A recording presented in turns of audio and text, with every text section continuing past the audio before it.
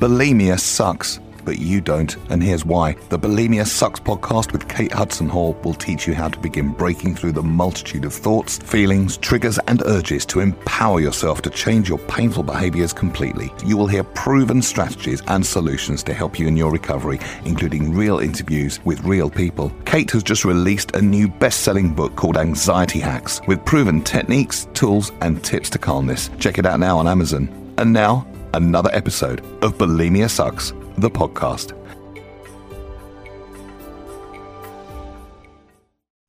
Hello and welcome to Bulimia Sucks. I'm Kate Hudson Hall and thank you for listening. So this channel is all about real stories from people who are suffering or have suffered with an eating disorder. So this podcast is about life with an eating disorder, and it's a platform for people to share relatable, uplifting, and inspiring conversations based on bulimia and anorexia. Each episode will include their very personal stories about where they are now and their journeys, their difficult journeys, and their steps taken into recovering from their eating disorder. So our guest today is Elizabeth. Elizabeth has a YouTube channel called Arise from Ashes, where you're doing motivational speaking and sharing things that she's learned that have helped her in her recovery journey. So welcome, Elizabeth, and thank you so much for joining us. Thank you. Hello. So let's start, and let me ask you to tell me about a funniest experience that you can think of. Oh my goodness. Okay, so this is actually a really easy one. So I have 4 kids, and my husband and I one year were taking our kids trick-or-treating, and we were in one of the little local areas that we usually went. I think my Aaron was probably about 7, maybe somewhere around there. So he was pretty little. Yeah. And we were all going around. Well, there was this one place that had like a table set out where they had the candy set up. They had a big lid, and the guy, Aaron, went up, and all him and the other kids are like, trick or treat. And the guy pulls the lid open, and there's this guy's head in there. Aaron got scared to pieces, turned around, ran, knocked the table over. All the candy went everywhere. Me and my husband and the other kids are standing on one spot, and he's tearing off going down the other. I'm like, Aaron, come back. It was hilarious. That would have to be one of my funniest memories. I love it. That is so funny. Oh, that's excellent. Excellent. So, okay. So Elizabeth, so tell me from the beginning about your journey with your eating disorder. Oh my. Well, it's been a 38-year long journey for me. I had a bunch of trauma when I was a child, and then actually it kind of followed me around everywhere I went, teenage and so on. And because of that is, when I started having issues with eating, it was the constant need to feel empty. So when you were a teenager, it's taken me actually, no, it probably started. I was probably about 6 or 7 when the eating disorder actually started. Right. And then it just kind of progressed throughout the years. Right. So that was after the trauma that you suffered. Mm-hmm. Oh, yeah. Okay. So then by the time you were, I suppose, a teenager, then it had really sort of got its grip. Yeah. And then too, a lot of things happened as a teen as well that just kind of reinforced it, reinstated those feelings that, I wasn't meant for anything more than what I was getting, that I was useless, that I was worthless. I had no purpose. I just wanted to disappear. So guys would stop noticing me and let me alone. So just the repetitiveness of the fact that, I've had trauma throughout my life has just kind of continued to reinforce and reinstate all those feelings. Gosh. So what happened? So then you were in your 20s, and when did you meet your husband then? I was actually married when I met my husband. Me and my ex-husband were still together. My husband now, Terry, him and I became really good friends. My ex-husband was an alcoholic and beat me a lot. I was married to him for about 6 years, but technically we didn't get divorced till 9 because I had this whole process I had to go through. Yeah. But that was, my husband now, Terry, he's been like my saving grace, as far as him and my kids have been like the glue that's held me together. Like there were so many times that I was sitting on the back porch with a handful of pills because I was so depressed and I didn't want to live. I mean, I decided as a young child that I wanted to die. And the way when you're a kid, everybody tells you, oh, you got to eat to be healthy. Well, get that in your mind. Okay, well, I got to eat to be healthy. If I don't eat, then maybe I'll die. And I wanted to die. So naturally, that's where my mind went, and that's part of, why I've struggled with eating disorders so bad. There's a little bit more to it, but it gets kind of intense. So I don't. There's a lot more to it. Yeah. Yeah. Oh yeah. Yeah. So where are you now with regards to the eating disorder? Right now, I'm in recovery right now. I'm not perfect. I still have my days where I mess up, but I also look at, like I told you earlier, I also look at recovery a little bit different too. Yes, it's about the behaviors, yes, it's about the purging, the starving, if you're whatever, it's about the behaviors. But for me personally, I think that it's more about how you're doing with your mind and your thoughts and how you're handling those and learning to deal with those. Because as being somebody that has struggled with depression and never wanting to live and always feeling hopeless and worthless, and my biggest thing is once I learned how to deal with those thoughts and all that negativity inside, then and only then can I deal with eating disorder. Because it's all connected. Yeah. Wow. What do you feel has been the hardest part of your journey? There's a couple of things actually.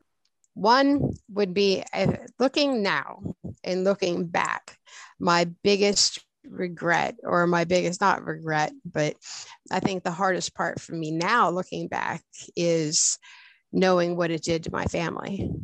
I had kids that would come back to the bathroom and peek in the shower because I passed out.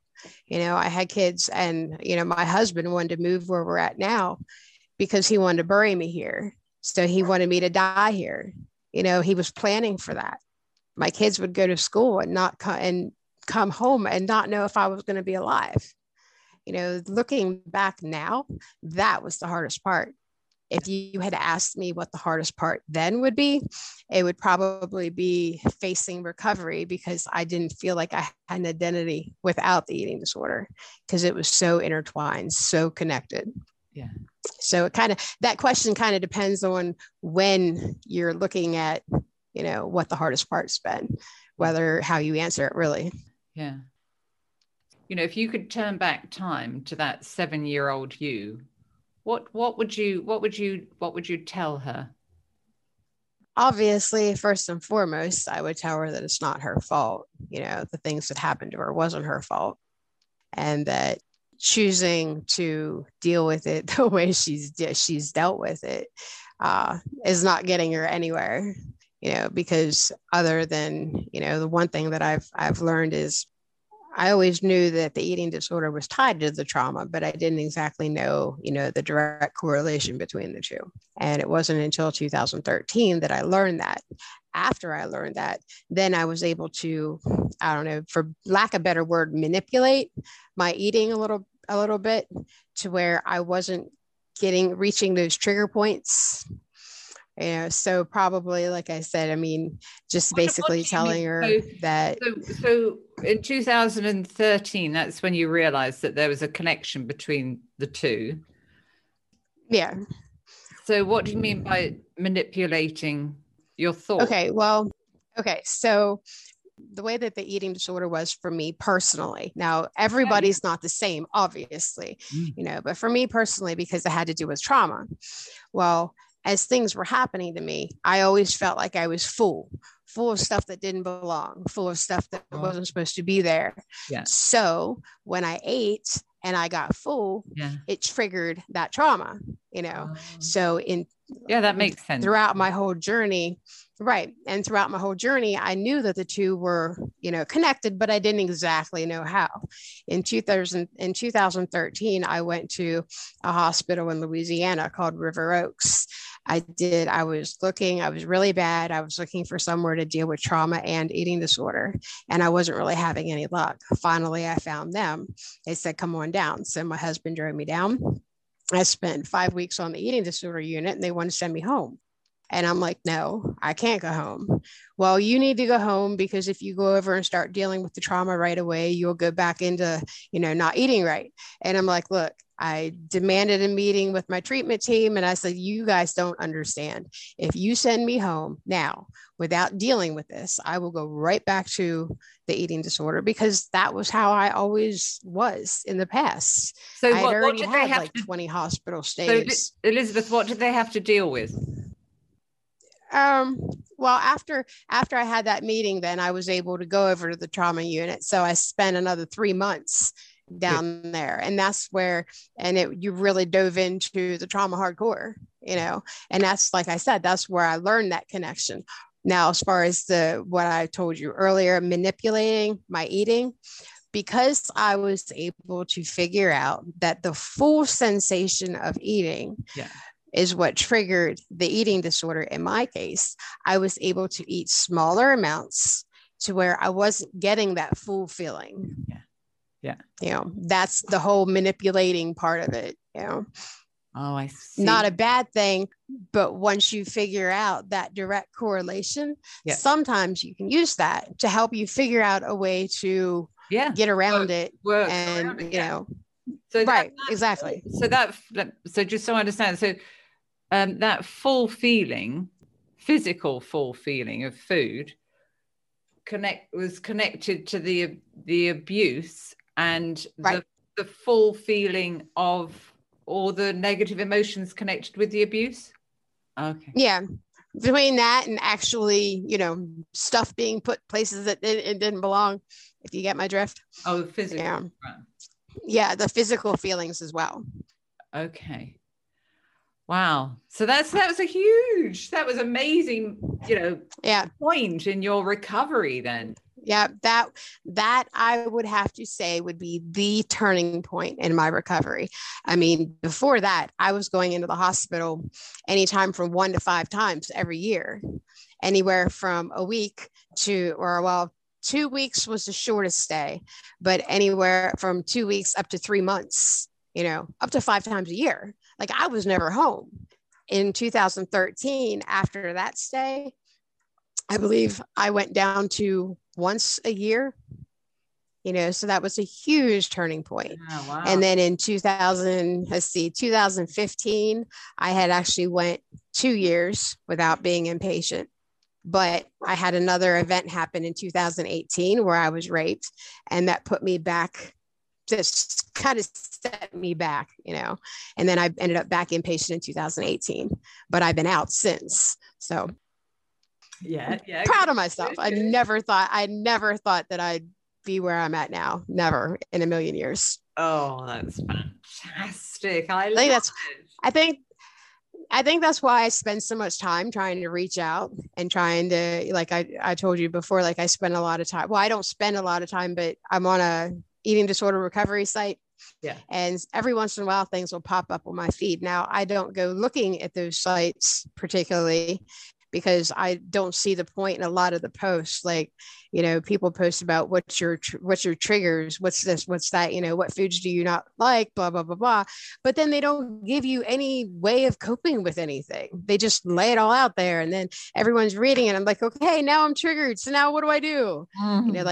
So I don't particularly go looking on the sites, but every once in a while, something will pop up on my feed and I'll be like, hey, I've got something good to say to that. So then I'll respond to it, and basically that's kind of my way of reaching out. And the same thing with the YouTube channel. I've always been one to like reach out and help out, even when I wasn't doing good. It kind of made me feel like I was doing something worthwhile. Yeah. So it's kind of, I don't know. I feel like I got a lot to say, and I'm writing a book. So tell us about your YouTube channel. It's called Arise from Ashes. I love that. And so basically the name kind of says it all, and all the videos are done in black and white, because as anybody that has suffered with depression or, like the eating disorder, we have black and white mind frame. Yeah. It's either all or it's nothing. Yeah. You're either good enough or you're not worth crap. It's that all or nothing thinking. So, and I'm also an artist, and I've been doing a lot of black and gray art lately as well. And it's kind of like a theme with me, I guess, because I have learned to see the beauty that lies within the darkness, and I've learned to see that, as far as like the name Arise from Ashes, like I was destroyed. I mean, I was not worth maybe that's not how I want to put it, but like, I would wake up in the morning not looking forward to getting out of bed, and now I realize, hey, you wake up and you feel like crap. You got a choice. You can either stay in bed and be miserable all day long, or you can get up out of bed and maybe potentially something will happen that day that'll make your day a little better, So it's learning to, see the beauty that lies within all that crap, And then my favorite story about that one was my daughter, because my daughter, she's a teenager, and she woke up one day and she was really depressed, and she's like, Mom, I don't want to go anywhere or stay in bed. And I'm like, Lexi, get up, let's go to the store, So we went to Michael's art store with me. So we went to Michael's, and she's walking along the grass, and she looks down and she picks up a rock that somebody had painted and put like a quote on it. It was something that they used to do a lot around where we lived. And totally her face and the rest of the day, she was in such a good mood just because of that rock. Yeah. And I look at her, and that's like a perfect example, because if she would have stayed in bed all day long, then nothing would have ever happened to change her mood. You have to be willing to, see past all that. So what do you tell yourself if you're not feeling very positive when you wake up? Well, I have a couple different things that I actually do. One is I realize it's mainly just all in my mind. There's nothing actually that I do per se. But one thing is that, I don't know if you've ever heard of Ride the Wave. Okay. But I've never surfed in my life. Okay. But I'm a very visual person. So one thing I started doing was, when I'm feeling that way, I'll put myself out on a surfboard in the middle of the ocean. The waves coming at me are those negative emotions, those negative feelings. My goal while I'm on that surfboard is to stay on my surfboard, not fall off. And falling off would be using symptoms, purging, self-harm, the starving, any of the symptoms that I've used. Yeah. So that would be like me falling off my surfboard. So my goal in all that is just to stay on my surfboard and realize that just like the waves coming, those negative feelings will pass. Yeah. I just have to stay stable while I'm going through them. Yeah. And that's one of the things that I use. That's one of the things that I use the most. That's fantastic. Another thing is, I talk about what the way that I describe it in my book is it's urge surfing. So it's all connected to mindfulness and and turning towards those negative feelings, whatever they are, and learning to ride those waves. Right. Yeah. And the more that you can over time and sit and allow those urges, those waves to come, because they will come and then they will Mhm. pass. It's just like being in the Right. ocean, isn't it? And the waves come bumbling Yep. in and then they Exactly. back. And that's what happens. So the Mhm. longer that you can sit there on your surfboard and allow those waves to come and turn towards them, the more that they will Mhm. begin to quieten down and recede. And it's Right. it's a real interesting pathway because it does work. It's fantastic. Oh yeah. Oh yeah, it does. That's like anytime I'm like reaching out to somebody or, like talking to somebody else that's struggling and that is having a hard time.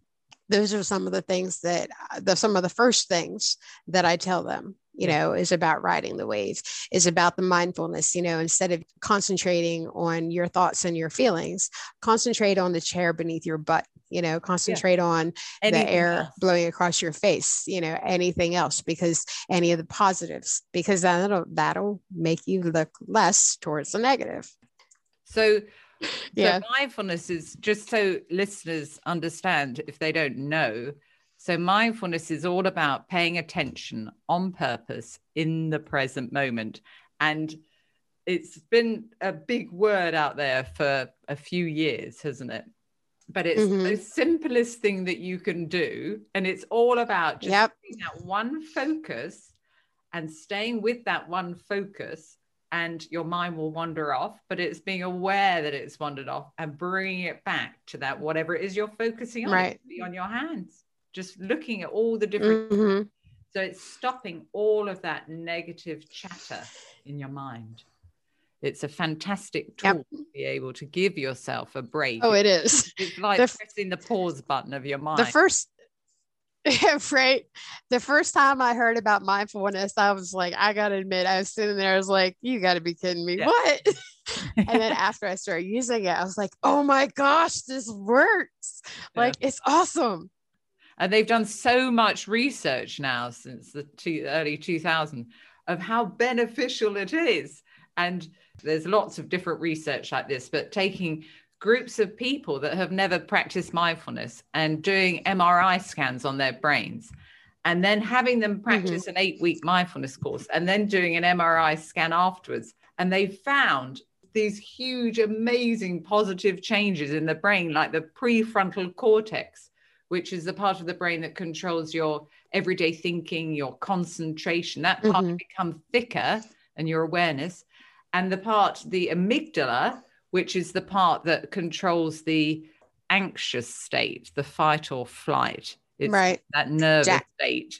That part had shrunk. So they found all this, and there's so much other evidence how powerful mindfulness is, how it can really make physical changes. Anyway, carry on. So what was the other thing? It is. So what was the other thing, my goodness, when you wake up in the morning? So you'll practice your surfing. So I do my surfing. The other thing that I do, being one that has had so many negative feelings, and like I said earlier, like I would see so many nights I would be out on the back porch with a bottle full of pills ready to take them, and the only thing that would stop me from taking them is I think about my kids, and I didn't want to leave that legacy to my children, having a mother that committed suicide. So I would just like spit them out or put them away and be like, okay. And now looking back, like I used to always judge my feelings for being right or wrong, and be like, I shouldn't be feeling this way. And then I'd feel guilty for feeling them. And then I try to fix them. And if you're feeling something, you can't change that. You have to learn to adjust to it, And so now what I do is, when I'm feeling negative, I don't try to change my feelings. I don't look at it and think that it's a right feeling or it's a wrong feeling, and, whatever. I accept it. Acceptance has been a huge, huge, huge, huge factor in recovery for me, because learning to accept that, once you accept, then you can move on. And that kind of goes with the trauma too. I have learned to forgive, and sorry, I have learned to, yeah. He's like, I gotta be known. Absolutely. I want to come but so that also has been, like I said, I mean, there's not a whole lot that I do physically or like tangibly as far as helping my mind goes. It's more the thought process. It's more, years ago, I swear I would never in 1,000 whatever think that I'd be sitting here talking to you and feeling so good about myself, like never. And it's just, it's, I don't know. Yeah. I'm happy, I never thought I'd see happiness. Never. I was always the kid that, I would lay out in the fields and watch the buzzards circling and sit there and go, ha, ha, trying to call them in because I was so miserable and I wanted them to carry me away. Yeah. That's how I remember being, not where I'm at now. Yeah. Jack. So the mindfulness aside, what other resources have really helped you in your recovery? Okay, so a good one, and this goes back to 2013 when I was at River Oaks in Louisiana. There was a girl that I was in there with. I don't remember. Well, I do remember her name, but so anyway, one of the things that I've always struggled with was my, as eating disorder patients, many of us struggle with our body images. Oh, yes. And how we see ourselves and what we see ourselves, and your mind is like a computer, once it's programmed a certain way or to have those core thoughts and those core beliefs, it is hard to reprogram that. So my core beliefs, because of the trauma and because I was bullied in school, I had a couple of friends, but I was always made fun of and, I was always crying. And so because of all that, it was in my mind, I had that core belief that, I'm worthless. I'm not any good. I'm ugly. I'm, just all that I. My husband and I, when we got married, he'd look at me and tell me that I was beautiful. I'd laugh at him. I was like, okay. Or he'd tell me he loved me. And I'm like, why? I didn't see why anybody would love somebody like me. And so one of the things that, I was telling you about, and there's a way that I had learned to reprogram my mind. The more positivity that you see and that you read, the more it affects your mind. So I had a friend down there and she did up these note cards and she designed them real cool. And I'm artistic, so that was awesome for me. And we did these note cards. And whenever I got home, I had note cards on every cabinet, things that would say, I have the potential to be beautiful. Or now I had to change that one a little bit because right then and there, I couldn't say I'm beautiful and believe it. Yeah. So I'm trying to trick the words up to make it a little bit more believable to me. But I had positive affirmations on every cabinet. I had dry erase markers and I wrote on my mirrors. I changed it out every week, the entrance to every doorway. So like they were everywhere. Yeah. Now, the good thing with that is not only was I reading those every day. Yeah, I may not believe them, but they're constantly in your face. So the more you see them, the more your mind, it tricks your mind into, and then you start actually believing them. Yeah. And I used to wear big baggy sweatpants and big baggy. So I think that's really important that our listeners understand that so your subconscious mind will see, even though your conscious mind may not always notice those note cards around, those positive note cards, but your unconscious mind will, and your unconscious mind will go, oh, so why are these everywhere? Oh, yes, that's what we're doing. So we're going to be reading them and focusing on what each one is saying. And we're going to get into that positive direction. Right. So that is how she wants me to help her. She wants me to help her by focusing on, whatever it is positive that was on that note. So therefore it's helping to reinforce the direction that you want to go in. So that's fantastic that you did that, because affirmations are. Yeah, it took.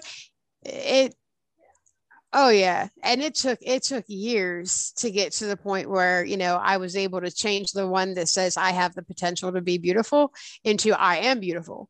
But it's a slow process, because you got to admit, if you're trying to reprogram your mind into something that you've believed your entire life, it's going to take some time. Absolutely. So, it was a slow process, but it did definitely help. Yeah. And I think, with regards to the feeling worthless and that negative belief, that it's working with that. It's first of all, it's being aware that that's how you're thinking, and then turning that around and beginning to change that belief into something positive. And there's a whole like NLP technique that you can do to work with that and with the negative belief that you have, and turn that around and start to think differently. Because it is actually, when somebody has a negative belief about themselves, it is only past experiences that have caused them to think like that. And it's their choice whether they decide to actually carry on thinking like that for the next 50 years, or they could actually decide that they can change the way they're thinking. So there is a choice there, isn't there? Yes, there is.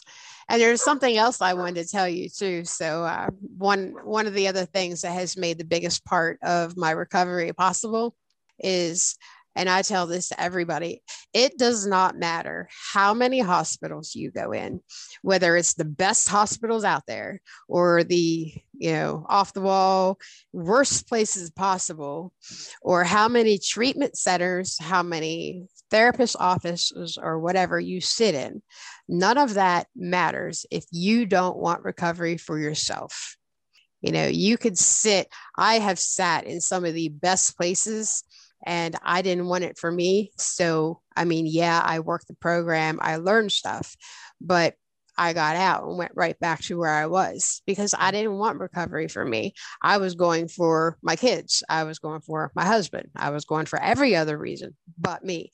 Until you get to the point where you want recovery for yourself, I'm not saying that any of that other stuff doesn't matter, because it does. You continue to fight regardless. Even if you're not in the spot where you actually want recovery for yourself, you still continue to fight until you get to that point. But once you get to that point, that's when you actually find recovery. That's when you will actually, they're all treatment and stuff like that is stepping stones. They're tools to be used, but that's not where the core lies. The core lies in you. You have to want it for you. Yeah. And I think that's a really good point. Right. Yeah. And that's why, I told my son a couple of weeks ago, I was talking to him, little Terry. I was talking on the phone, and I apologized to him for not finding, recovery when they were kids, because they missed out on a lot. I was the active mom and stuff, but I was also the real sick mom. I was also the mom that, was so far on so many pills, and I was on 28 different meds, for crying out loud. Like I was not functional. Yeah. So, my biggest regret is not finding recovery when they were young. And he told me, he said, Mom, he said, everything has a purpose. He said, there's a reason you weren't well then. He said, I'm just glad that you're doing good now, and I'm just like, oh, like, what did I do to deserve my kids? Like, I love them. Oh, wow. But yeah, it is. And I think that's pretty much how they all look at it now.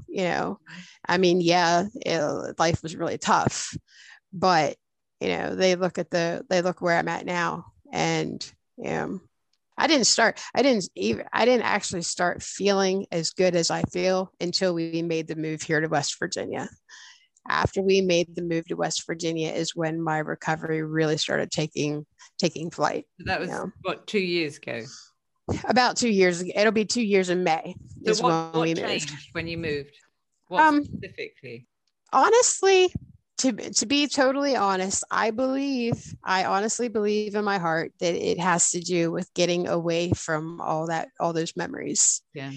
We had went back up to visit last year, and it was the first time we had went back up to visit, and we got into like one of the neighboring towns, Greencastle. We were about a half hour away from my hometown. I look out the window and I'm in tears. And my husband looks at me, Terry looks at me. He's like, what's wrong? I said, nothing. I said, I'll tell you later. And I told him we got closer to our friends, which is where we were going. It's in Carlisle. And I told him, I said, okay, I said, you want to know what was wrong with me? And he said, yeah. I said, I have been so excited to come back home to PA, that, you know, once we got here, I didn't want to be here. Like all those memories and everything just flooded back. Yeah. And it was like, I'm like, oh my gosh, I don't want to be here. I want to go home.